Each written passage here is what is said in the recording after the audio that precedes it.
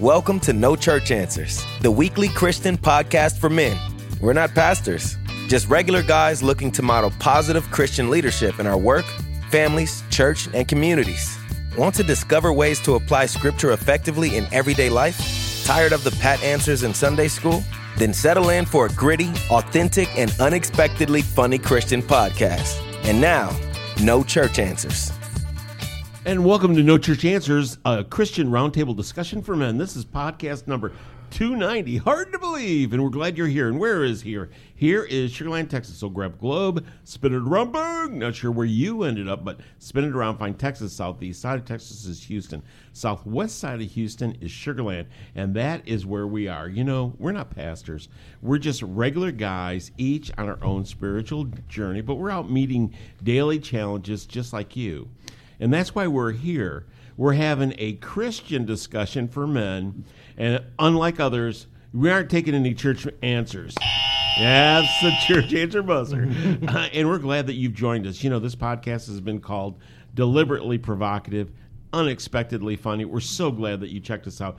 It's available on Apple Podcasts, Spotify, or wherever you get your podcasts. And we're on Facebook, YouTube, and at nochurchanswers.com. So rate our podcast. Leave a review, and of course, it wouldn't be possible without your support, so thanks so much. And at this time, we have started a new study called Limping with God. It's by Chad Bird. It is awesome. I know that we are going to blow the roof off today. I'm going to go real quickly and introduce the panel at this time. He is a former world-class policy writer, a current professional gambler. He is a show producer. It's Mr. Steve Titch. Hey, yo, Steve. A former prosecutor. He is an attorney, kind of the group historian. We still call him the judge. It is Michael Cropper. Yo, Mike. Hey, Mike. Guys. And rested up after a hard weekend of barbecuing. He is a corporate trainer, kind of the group theologian and barbecuer.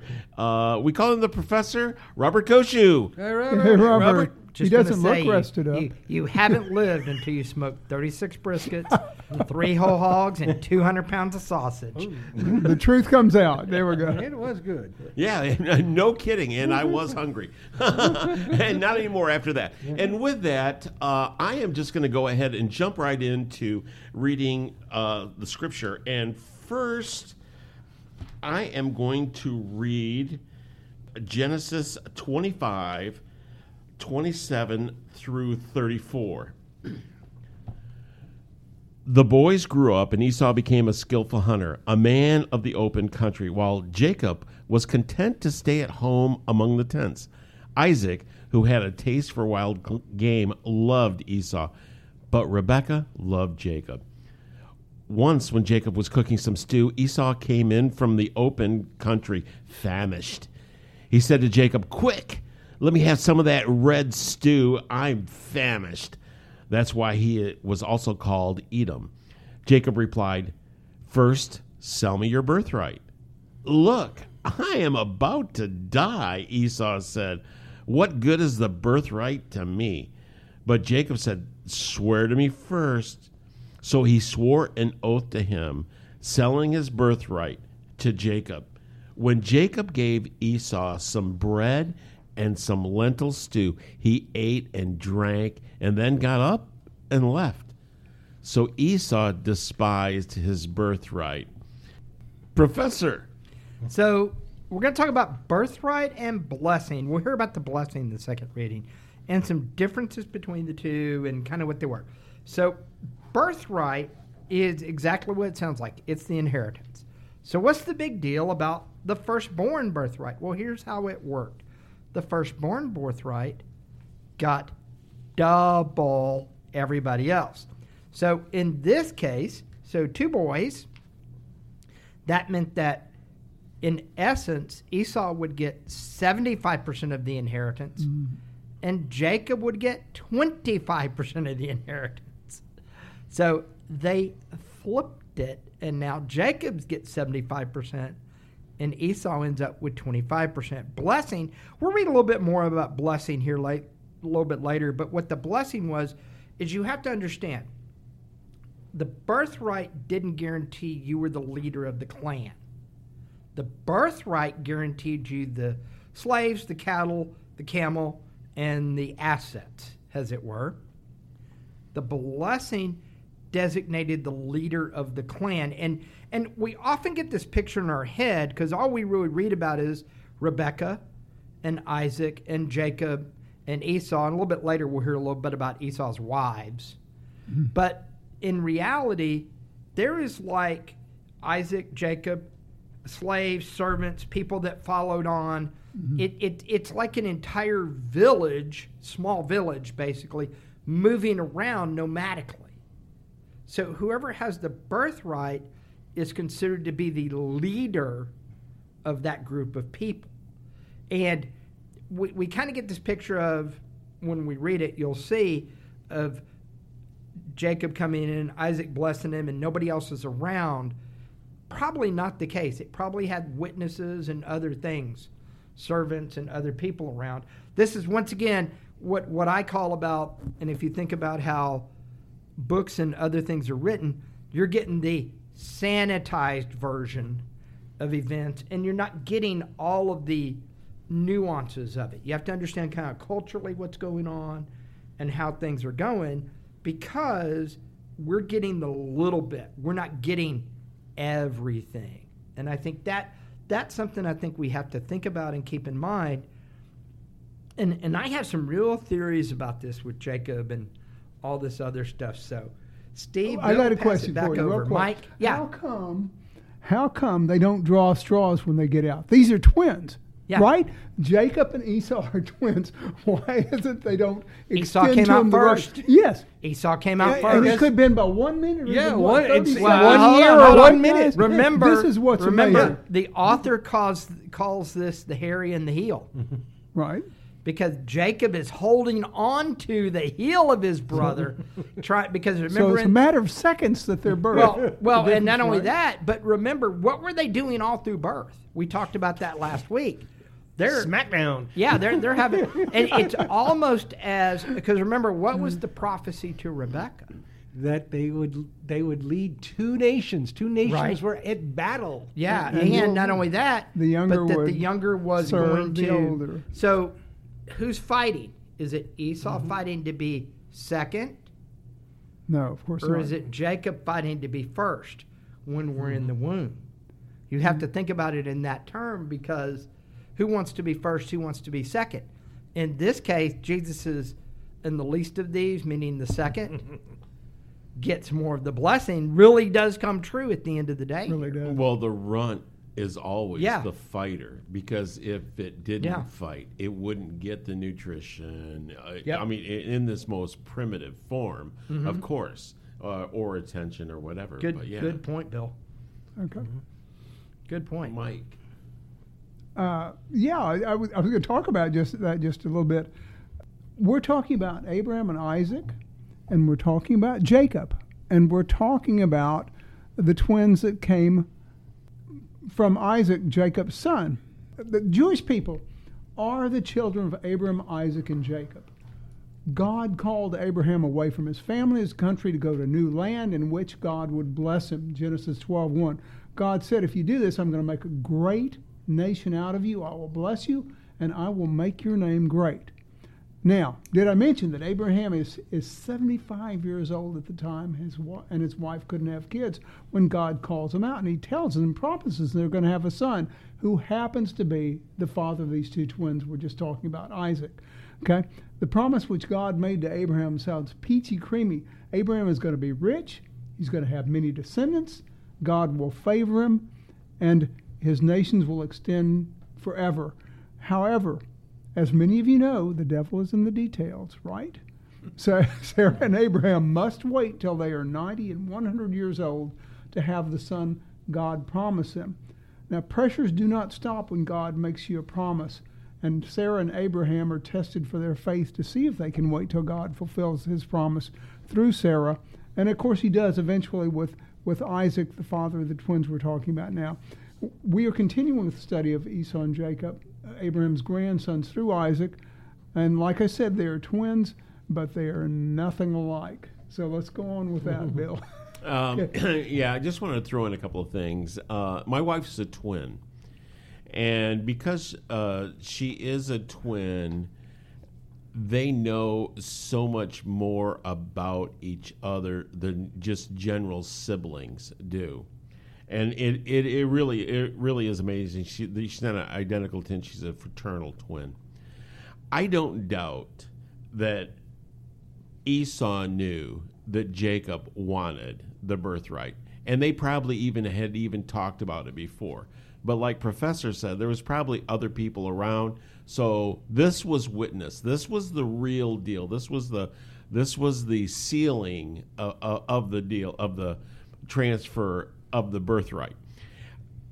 Because I knew a guy who was a diabetic, and he came into my dorm room one time ready to die, and he took a liter of Coke and drank it, and he immediately sprung to life like a plant. I'm not saying that Esau was diabetic, but I certainly understand that certainly some people can have those kind of physical limitations. Reactions. Yeah. You know, so to me, that is entirely plausible. But also, though, in this region, just like Professor said, that birthright, okay, you get double everything. You also get double the responsibility. And who really would want to fail? If you had just even the sneaking suspicion that you weren't up to the task, I can absolutely see him saying, "Go ahead, take it." That is an interesting reading because it's not different from what some scholars say, but in some ways it's funny. I was looking over this for the last couple of days because in many ways scholars, certainly good people, desperately want to find something virtuous in Jacob. And so some of their reading is built around that assumption that and so, well, it is true in Scripture, Esau does come across as a rather lumbering, dumb guy. Right. The question is, well, did God really want Jacob to be this prototypical leader of the Israelite people? But Jacob still cheats his brother out of this. Twice. Twice. We'll get to the second one, but this sets it up. But yeah, it raises the question: was Jacob the right guy all along? And I think we're going to end up talking a little about that. But nonetheless, Jacob exploits his brother's weakness, and history is not kind to Esau, especially biblical history. He is. I love your reading of that. He might have been truly hungry, but the reading is he just had these enormous appetites, and he threw away his whole future inheritance for a bowl of stew he needed at that very moment. But he's not the bigger sinner. The bigger sinner is Jacob. Right. I would say, yeah, this is not excuse. Yes. Why would you starve your brother? Even if you don't like him, at a vulnerable moment. Let me get to where I was going at that because go ahead, Steve. This rejection on Esau's part of his birthright is often compared to or contrasted with the idea of people who reject the birthright given to us by Christ. And scripturally, I'm pulling out Hebrews 12:15 through 17. So I'll read that. So see to it that no one be deprived of the grace of God, that no bitter roots spring up and cause trouble, through which many may become defiled, that no one may be immoral or a profane person like Esau, who sold his birthright for a single meal. So maybe that's not scholarship. That's what's in Hebrews. So Esau kind of comes out of this as an idiot or a foolish guy. But still, I don't think this somehow gives a reflected inverse virtue upon Jacob. There is double bad virtue to go around here. One is looking for the immediate, what can I get? for something, which, let's just talk about the narcissistic culture today that says you have to have it now. My dryer broke on Saturday. I have a new dryer on Tuesday. That is unusual. Let's be real. In the rest of the world, for me, electric dryer. Let's start with the idea of an electric or gas dryer. Yeah. Let's just start with that. But the fact I walked into a Lowe's on Sunday afternoon at like 4:30, and by Tuesday at noon, I had a brand new washer and dryer that have all kinds of fancy buttons on them in my house. That is an expectation that we have come to accept in life, that in reality is not a reality in the rest of the world. And because of that Western, and I like, who was it? The Wild Western, where did I see that? Was it in Chad's book? Wild Wild West? It was in Dr. Bird's book. But it is something that we think of as normal, which is very, very much not a normal thing. Likewise, Jacob, extremely duplicitous. I mean, this is no better than the VP who doctored the books so he could get his bonus. It really isn't. It's Jimmy the sales numbers, Bill, so he could get the bonus. There is equal duplicity on both sides going on here. And with that, although I do totally disagree, we are going to go ahead and take our first break. We'll be right back. Hi, I'm Bill Cox, Director of Man Up, Spiritual Oasis for Men. We hope you enjoy our show as much as we enjoy doing it. But our ministry needs your support if we are to continue to bring our TV show, our podcast, our live shows to men seeking spiritual refreshment. For as little as $5 a month, you can become a patron of Man Up Spiritual Oasis. Get more details at our page on patreon.com. If you would like to support us directly, you can make a contribution through PayPal at donate@manupmedia.org.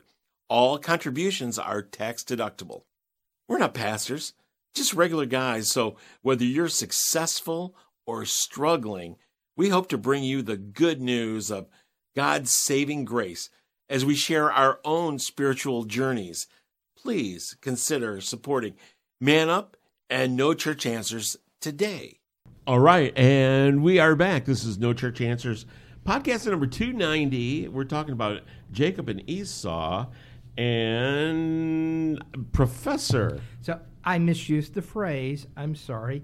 It's from our book, Limping with God, and the author quotes it that we are the weird ones.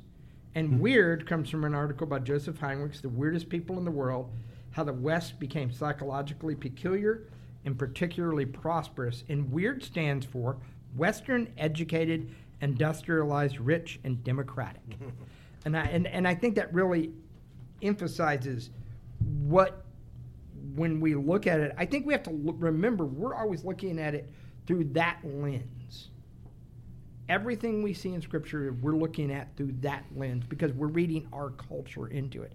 That's not the culture we're looking at. And I think that's one thing we need to look at. Bill? Excellent. And with that, we're going to go ahead and read a little more Scripture. This is Genesis 26, 34 through 27. When Esau was 40 years old, he married Judith, daughter of Beri the Hittite, and also Besemath, daughter of Elon the Hittite. They were a source of grief to Isaac and Rebekah. When Isaac was old and his eyes were so weak that he could no longer see, he called for Esau, his older son, and said to him, "My son, here I am," he answered. Isaac said, "I am now an old man and don't know the day of my death. Now then, get your equipment, your quiver and bow, and go out to the open country to hunt some wild game for me. Prepare me the kind of tasty food I like and bring it to me to eat, so that I may give you my blessing before I die." Now Rebekah was listening as Isaac spoke to his son Esau. When Esau left for the open country to hunt game and bring it back, Rebekah said to her son Jacob, "Look, I overheard your father say to your brother Esau, 'Bring me some game and prepare me some tasty food to eat so that I may give you my blessing in the presence of the Lord before I die.' Now, my son, listen carefully and do what I tell you. Go out to the flock and bring me 2 choice young goats so I can prepare some tasty food for your father, just the way he likes it. Then take it to your father to eat so that he may give you his blessing before he dies." Jacob said to Rebekah, his mother, "But my brother Esau is a hairy man, while I have smooth skin. What if my father touches me? I would appear to be tricking him and would bring down a curse on myself rather than a blessing." His mother said to him, "My son, let the curse fall on me. Just do what I say. Go and get them for me." So he went and got them and brought them to his mother, and she prepared some tasty food just the way his father liked it. Then Rebekah took the best clothes of Esau, her older son, which she had in the house, and put them on her younger son Jacob. She also covered his hands and a smooth part of his neck with the goatskins. Then she handed her son Jacob the tasty food and the bread she had made. He went to his father and said, "My father." "Yes, my son," he answered. "Who is it?" And Jacob said to his father, "I am Esau, your firstborn. I have done as you told me. Please sit up, eat some of the game, so that you may give me your blessing." Isaac asked his son, "How did you find the game so quickly, my son?" Jacob replied, "The Lord your God gave me success." Then Isaac said to Jacob, "Come near, so I can touch you, my son, to know whether you really are my son Esau or not." So Jacob went close to his father Isaac, who touched him and said, "Well, the voice is the voice of Jacob, but the hands are the hands of Esau." He did not recognize him, for his hands were hairy like those of his brother Esau, so he proceeded to bless him. "Are you really my son Esau?" he asked. "I am," replied Jacob. Then he said, "Okay, my son, bring me some of your game to eat so that I may give you my blessing." Jacob brought it to him, and he ate, and he brought some wine, and he drank as well. Then his father Isaac said to him, "Come here, my son, kiss me." So Jacob went to him and kissed him. When Isaac caught the smell of his clothes, he blessed him and said, "Ah, the smell of my son is like the smell of a field that the Lord has blessed. May God give you heaven's dew and earth's richness and an abundance of grain and new wine. May the nations serve you and peoples bow down to you. Be Lord over your brothers, and may the sons of your mother bow down to you.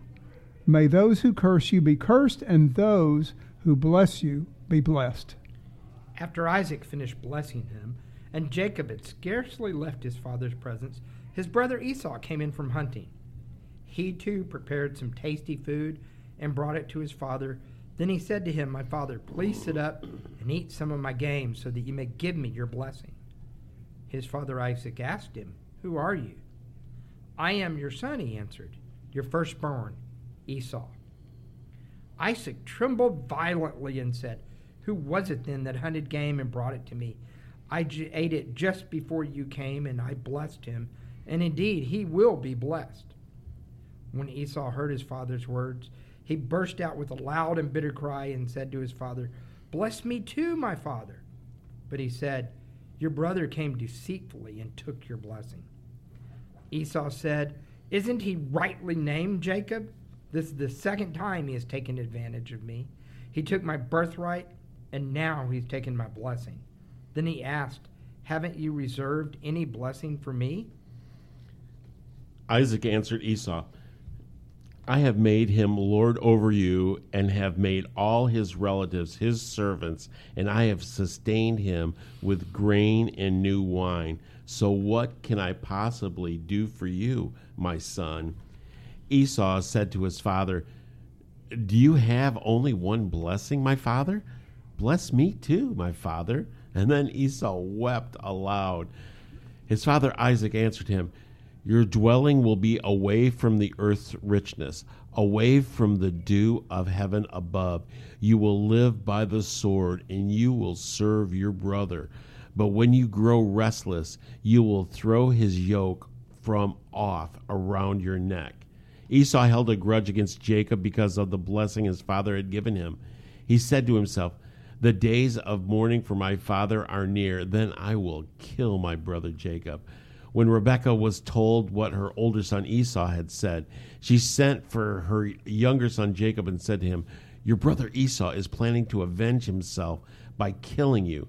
Now then, my son, do what I say. Flee at once to my brother Laban in Haran. Stay with him for a while until your brother's fury subsides. When your brother is no longer angry with you and forgets what you did to him, I'll send word for you to come back from there. Why should I lose both of you in one day?" And then Rebekah said to Isaac, "I'm disgusted with living because of these Hittite women. If Jacob takes a wife from among the women of this land, from Hittite women like these, my life will not be worth living." I just wanted to go ahead and chime in real quick on one thing.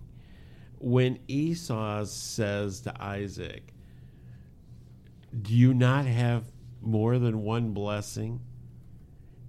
It just goes to show he doesn't understand what blessing is. He doesn't understand the gravity of it.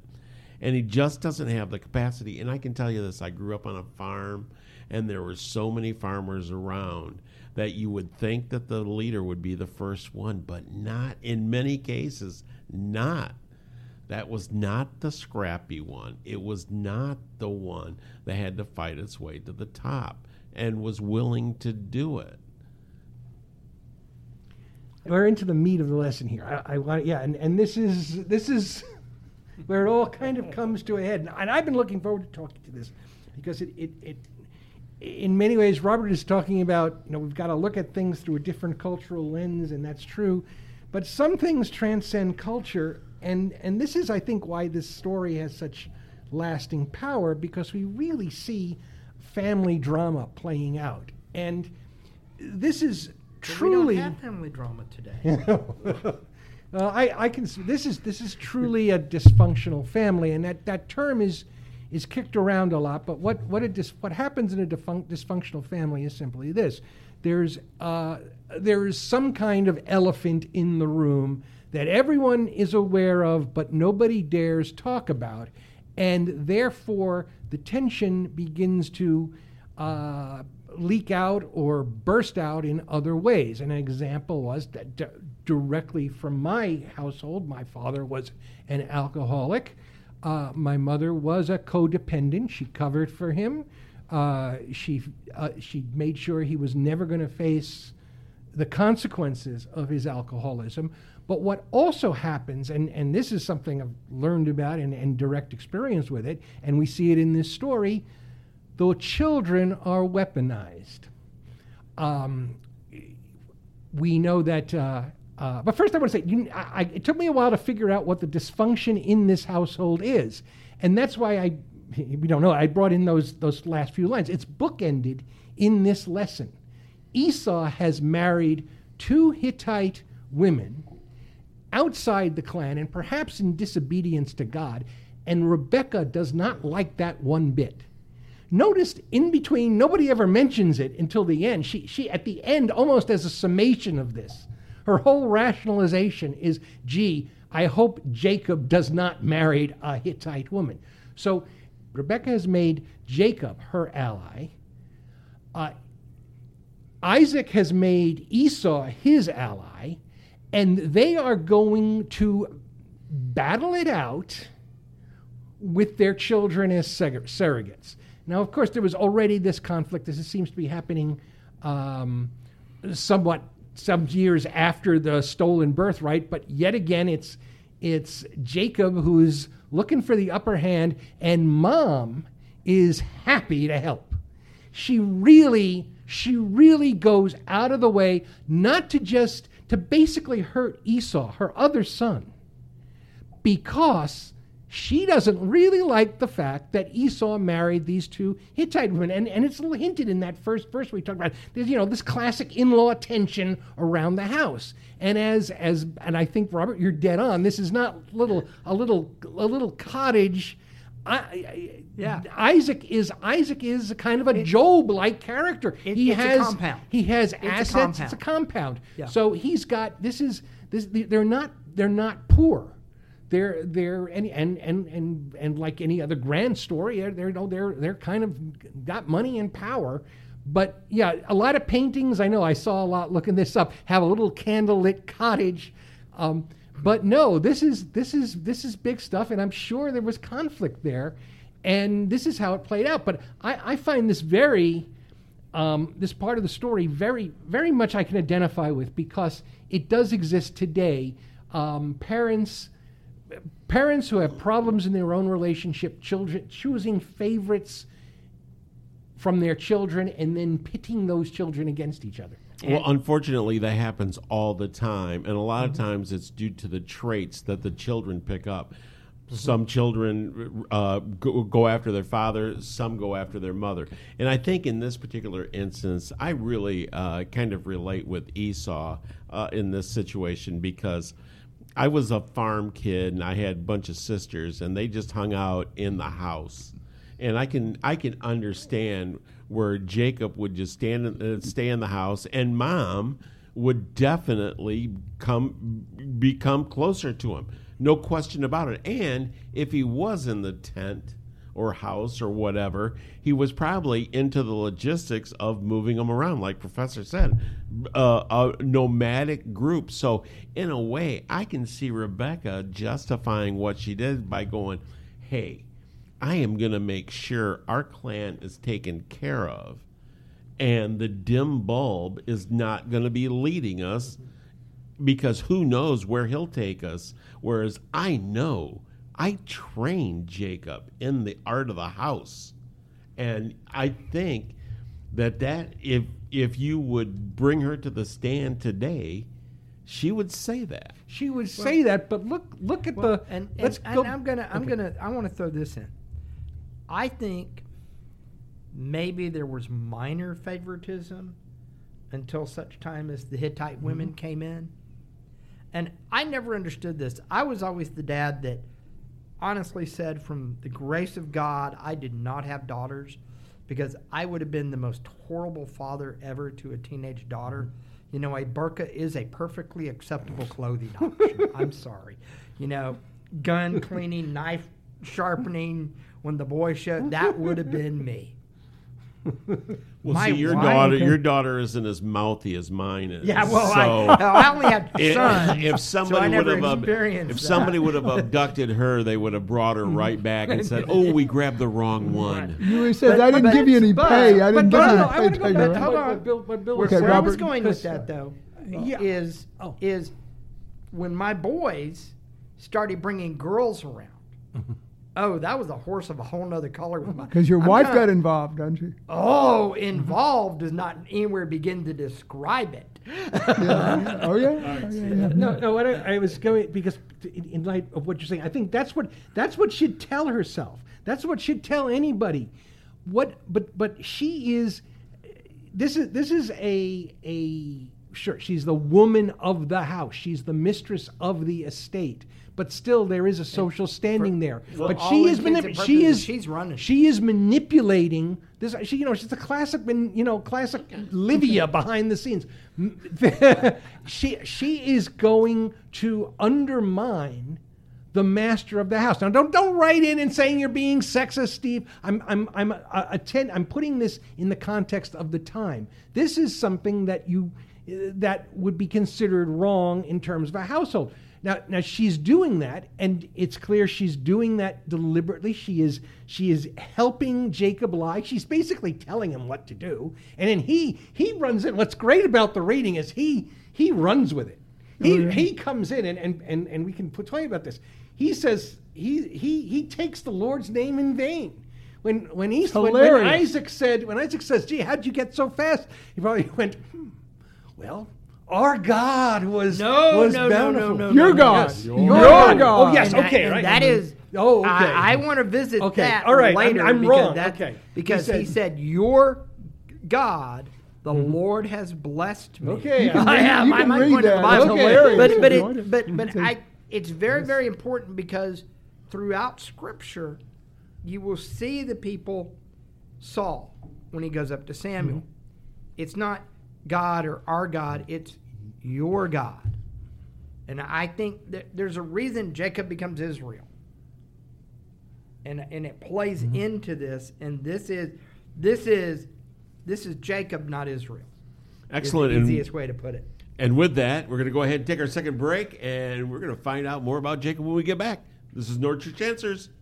Hey, pastors and church leaders. Are you looking to create an exciting program that will attract, engage, and inspire men in your congregation? Book a live Man Up Spiritual Oasis podcast for your next men's ministry event. Called Authentic, Gritty, and Unexpectedly Funny, Man Up has been delighting podcast listeners since 2017. We're not pastors, just regular guys willing to talk about scripture and how we can apply it to our personal faith journeys. Man Up is a refreshing alternative to predictable motivational speakers, offering your audience a chance to connect with everyday Christian men who don't settle for routine Sunday school answers. Interested in learning more? Visit man-upspiritualoasis.com or contact Bill Cox at liveshow@manupmedia.org. And now, back to the fellows of Man Up. And welcome back, everybody. This is No Church Answers. Going to go back to Professor. So this is one. Do you mind if I comment for a minute? No, please. Okay, Please, Mike, go ahead. Yeah, okay. So, very basic to me. Why did Rebecca prefer Jacob? Why did Esau prefer? Pardon me. Why did Isaac prefer Esau? I'm going to tell you. I think it's the law of the firstborn and the secondborn. A father will usually, and I'm not going to ask Robert for comment on this, but a father, in my case, have an older brother, preferred the firstborn, my older brother. And that was it wasn't, he didn't say it, he didn't act it out, but there was favoritism there, I could see, because he was the firstborn, and he thought my brother was going to be like him. My brother turned out to be distinctively different, and I turned out to grow close to him at the end of his life, which was great for us. But in this particular case, you got Rebecca. Esau comes out in hairy red. He looks like a hunter. He looks like an animal. And Rebecca's saying, I want a normal boy I can have in the house and help me. I personally think it's a feminine trait she wanted from Jacob, and she got it. Jacob came in. He worked with her in the house. He did whatever she asked. So they're going to grow apart there. I think it's just natural. Isaac did not understand God's plan, and Steve alluded to this.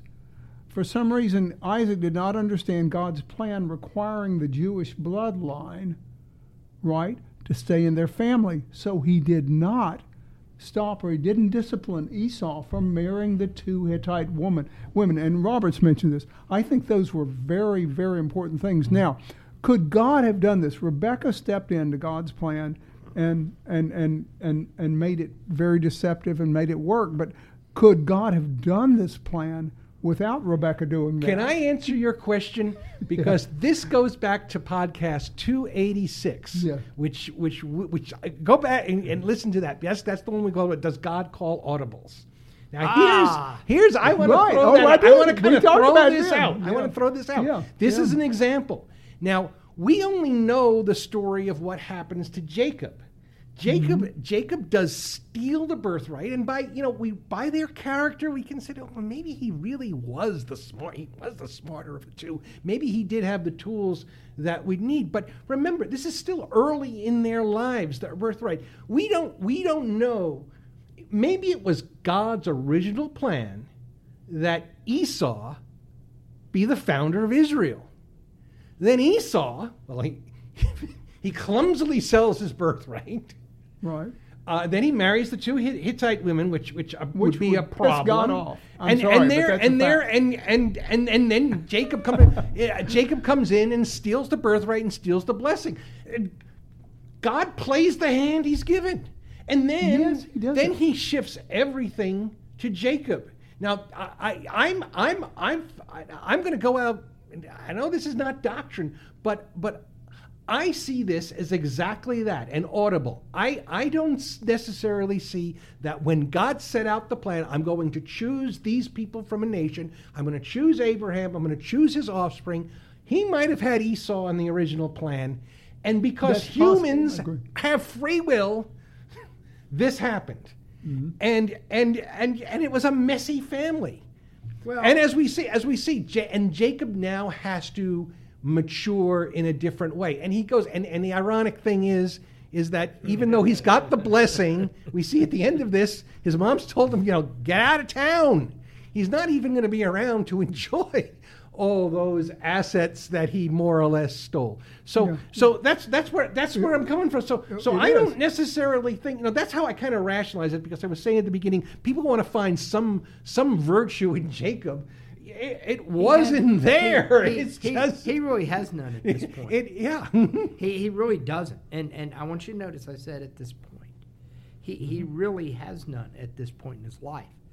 And it's going to be one of those discussions we'll have, ends up in the genealogy of Jesus, despite, But if you look about it, Abraham, Isaac, and Jacob, who gets the least screen time in this of the three? The least what? Isaac, he's kind of in Isaac. between. Yeah, Isaac. Yeah, Isaac, because no question, Isaac was the necessary patriarch to get to Jacob.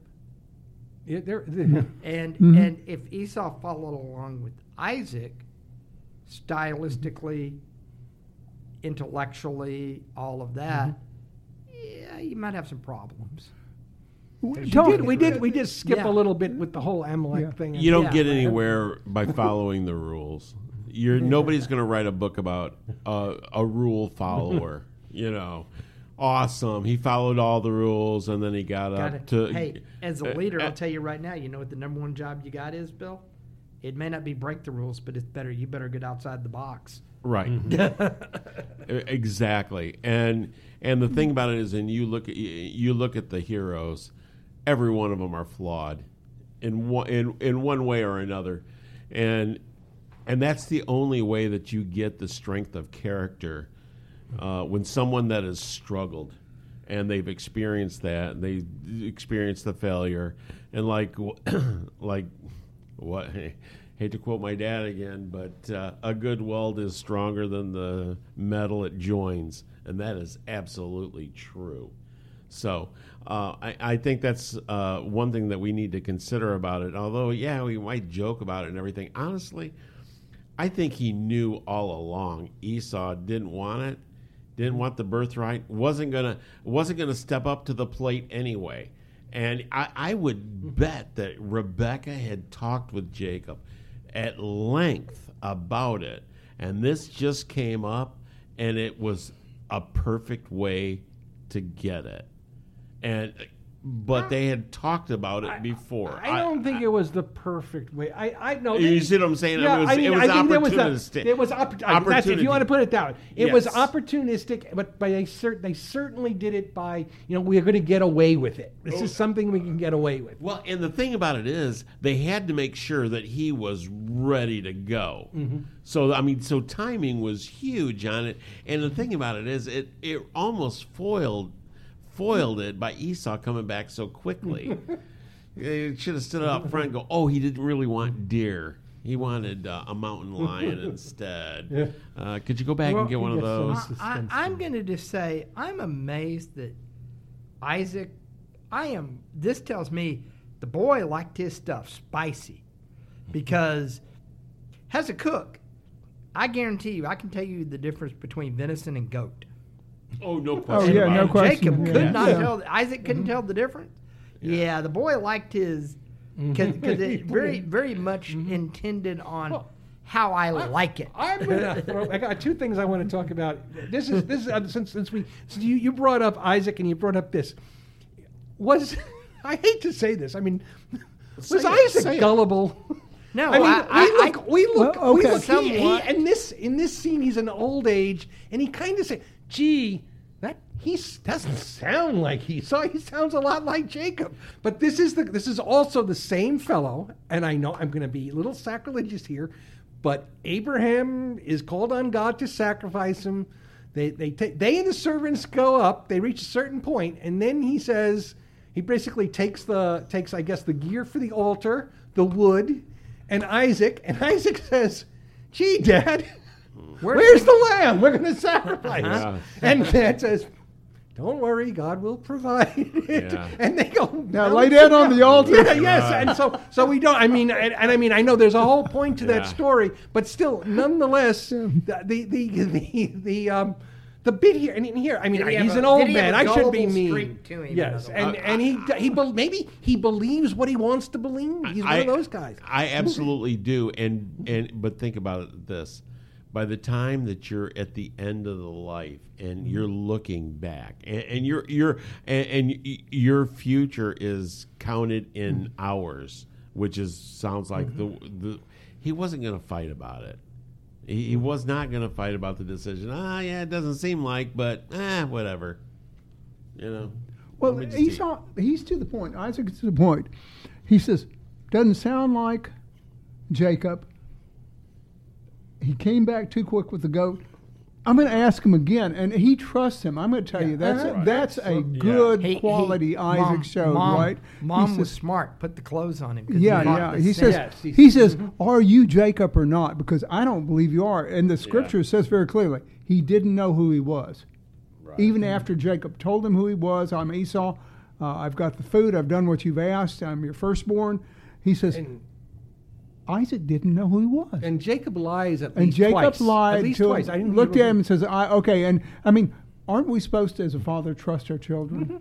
Unless they've Yeah, got a whole okay. bunch of deceptive things. And up to that's fair. a loaded Jacob, are you question. up to your Up old to this tricks? point, we don't know how many things Jacob has done. But I would have trusted my son. I would have said, I'm not going "Are to you spend. really I'm him?" not going to spend my last moments, my last breaths, questioning my son. Yeah. You know, and you get it. I think about that when I was reading the scripture, laying there, how much he had been through, and there's just times in life you just want to exhale, and I think that's what Isaac was doing. Okay, one more thing I want to talk about Before we do takeaways? because All right. because Chad, the author Chad Bird, he goes right into it. So now we have an opportunity By the way, to talk nobody ever about talks this. about this. And so okay. Chapter 8 of the book is a 70-year-olds in midlife crisis. And actually, when I started, I thought it was going to talk about Isaac, but instead it's talking about Jacob. And Chad Bird comes right from his point of view that that Jacob, when all this is happening, this scene with the blessing, Jacob is 70 years old, which apparently you can calculate that from what's written in the Bible. And it raises the question exactly how old were these patriarchs? And he's true. Bird shows there are paintings and illustrations, even our kidhood. Isaac and Esau, Esau They're and painted as Jacob are teenagers. seeming like young men. After all, that's about when you get your blessing. That's when this happens. Not King Charles. Yeah. You think of Prince King Charles. He's being I thought of that as well. Yes, he's finally coming into his own, and Yeah, just in time to Just in move into the time. home. Move Yes. into the home. So Bird. It's interesting because Bird views Jacob here not just as 70, but as a 70 as we would see a 70-year-old. I'm going to throw this out and say personally, when it comes to the book of Genesis, especially and Moses, I think these ages are mythologized. I do not think Adam lived to be 975. I do not think Jacob lived to be 147. But even I don't even hedge. But even I if have you an want to easier believe, time with Adam being 975 than I do Jacob being 147. yeah, and Honestly. but or now if you want to accept that Jacob lived to be 147 at 77 or 70 years old, he's about half his lifetime. Now, does it scale out? Is he like Logan, where he doesn't age? He has the body and physique of a 35-year-old at 70 because he's going to live so long. These like I said, these are I can go with it, and go ahead and buzz me, and I have a little logic behind it. So, if we believe Genesis is a creation story, whether there was an evolution, there's one of the, what's it called, intelligent design theories, is that God, the statement God breathed, is that God breathed into whatever had evolved at that point to create. So, however you deal it, God made the little clay statue, breathed in it, took a life form, and however you want to do it. At that point, God had created the image of himself in the world. Has that image gets degraded, because no one ever asked, where did Abel and Cain get their wives? There's always that little discussion. But had the image of God degrades over time, we're still made in the image of God, but not in the same way. That's why my statement of I have an easier time believing Adam to be 970 something. That becomes again still more symbolic as sin grows in the world, ages decrease. Yes. Because if you think about it, until modern medicine comes about, 35 was ancient. Yeah, you would think about it. Pretty much, if this had been 100 years ago, everyone at this table would probably have been dead by now. Maybe one of us would have made it, but in reality, probably Mike.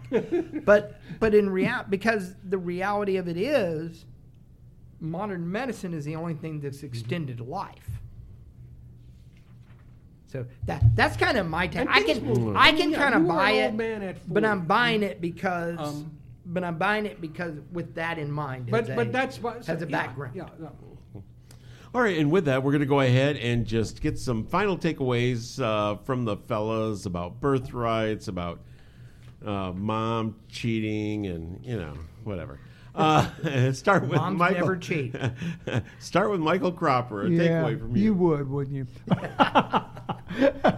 And I have an internet site here, and it refers to something Steve was talking about, the ages of the Patriarchs. The patriarchs. We need to consider that Moses was the author of Genesis, and that even if he used pre-existing documents, they were still not compiled and edited until after the Exodus.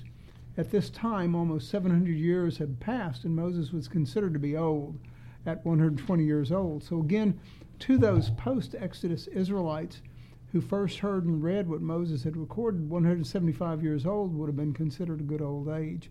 As we know that Abraham was to have lived to, we can see now that there is no contradiction. Abraham lived to be a good old age, just as the scripture states, both in regards to his contemporaries and also the people of Moses' time. And the reason I say this is the author of this particular section says he's contemplated, he names the ages of Noah, he names the ages of Abraham, Shem, and all of them. And the point here is he says, I believe that they really did live to be that age. Billy Graham had a problem with this. Billy Graham had a very difficult time, and he went out in the woods and he said, God, there are many inconsistencies in your Bible. I don't know what to do. His grandson tells about this, and he says he threw himself down on the ground and says, God, I don't know what to do. I can't handle the stress. And finally, he got up and said, you know what, Lord, I'm going to accept your word out of faith. Because as I look at the Bible, and we talked about this is why that's why we're going, folks. The podcast is going because we see things that are inconsistent, look inconsistent, and we want to understand them. That's the reason for this group of podcasters. And Billy Graham got up and said, the Spirit of the Lord and the presence of the Lord came all over him. And his grandson said from there on, he never looked back. The point is accepting the word as we read it and the Bible. Yes, there appears to be a lot of inconsistencies because they're taken out of context. And a lot of the books of the Bible are not in sequential order as they occurred. Am I correct, Steve, guys? Mm-hmm. So the point is, folks, what do we believe here today? We believe that God's word is infallible, and we believe that he penned it through the prophets and the writers, Moses and the various writers. It may be missing some parts. In fact, if you look in some of the Old Testament writings from the Jewish people, there are more books that are left out, the book of Maccabees, right, and a number of other things that are not included in our Bible that we look at as Christians. So, folks, you take it by faith. And Bill? Excellent takeaway from you, Professor. All families have their problems, and it's really, as we'll see through the story of Jacob as we get further along, it's really only through the grace of God that we can really overcome these problems that we have all faced and we all live in. And I think that this is the biblical Old Testament stories in particular are not chapters and verses. They're chapters. They're long arcs. And I think we're really just at the beginning of Jacob's arc for his story. Excellent. Steve? Yeah, and picking up on what Mike said, this is the main figure in the Bible is God. It's God's story. It's God's plan. What we have here in stories of Abraham, Isaac, and Jacob, what is it telling us about God? That's the first question. Now we can identify with the characters who are involved, and that's what makes the Bible special, and it makes it far more approachable than some people believe or say or think it is. And but you asked me, did history happen exactly as it's written here? Probably not, but that's not the point. It doesn't. We're not reading Genesis to learn about Jacob as if he were Napoleon or a historical figure. We're learning where he fits in God's plan of salvation. All these figures, and they have a humanity about them. But that's why we were kind of this is a recurring theme. Not every figure we come across who does God's plan, who figures in God's plan, is a hero or is some kind of virtuous person. I mean, that's almost, actually, that is more the exception than the rule. They're almost there in spite of it. And so that's what makes this story good. But again, whether or not Jacob is an old weazened 70, whether he's a 30 or whether he's a 70-year-old who looks like he's 30, I don't think it really matters. What the takeaway is how is God going to shape him, taking him, as Robert said, what's his arc? Right. Excellent. And with that, thanks so much for tuning in to No Church Answers. And thanks so much for our sponsors and supporters. And on behalf of our producer, Mr. Steve Titch, Michael Cropper, Robert Croshu, my name is Bill Cox, and the podcast is available on Apple Podcasts, Spotify, or wherever you get your podcasts. So please rate our podcast and leave a review. And I'm telling you, Limping with God by Chad Bird is outstanding. Jacob and the Old Testament Guide to Messy Discipleship. You need to pick it up. It's on Amazon, wherever you get your books. And if you have any questions or comments, you can go to our Facebook page or nochurchanswers.com and post it there. And we've had a lot of action on the Facebook page lately, that's for sure. And if you're unable to attend a church, well, shame on you. Check out the Sugarland Baptist Church streaming service. It's on Facebook, YouTube, and sugarlandbaptist.org. It starts Sundays at 9:45 a.m. And when you're ready, we encourage each and every one of you to join a local Bible-based church. Why local? So you'll go and participate and find a small group, ABF, Adult Bible Fellowship, or a Sunday school class that you can join for discussions like this. And find one that is men only. If there is one, start one. This is No Church Answers. We'll catch you next time. You've been listening to No Church Answers, the weekly Christian podcast for men. Tell us what you think. Leave a comment or a review. Want to know more about us? Then visit nochurchanswers.com and our Facebook page. Check out our video series on our YouTube channel. You can also become a patron of No Church Answers by visiting our Patreon page. No Church Answers is a production of Man Up Spiritual Oasis Media, which is solely responsible for its content.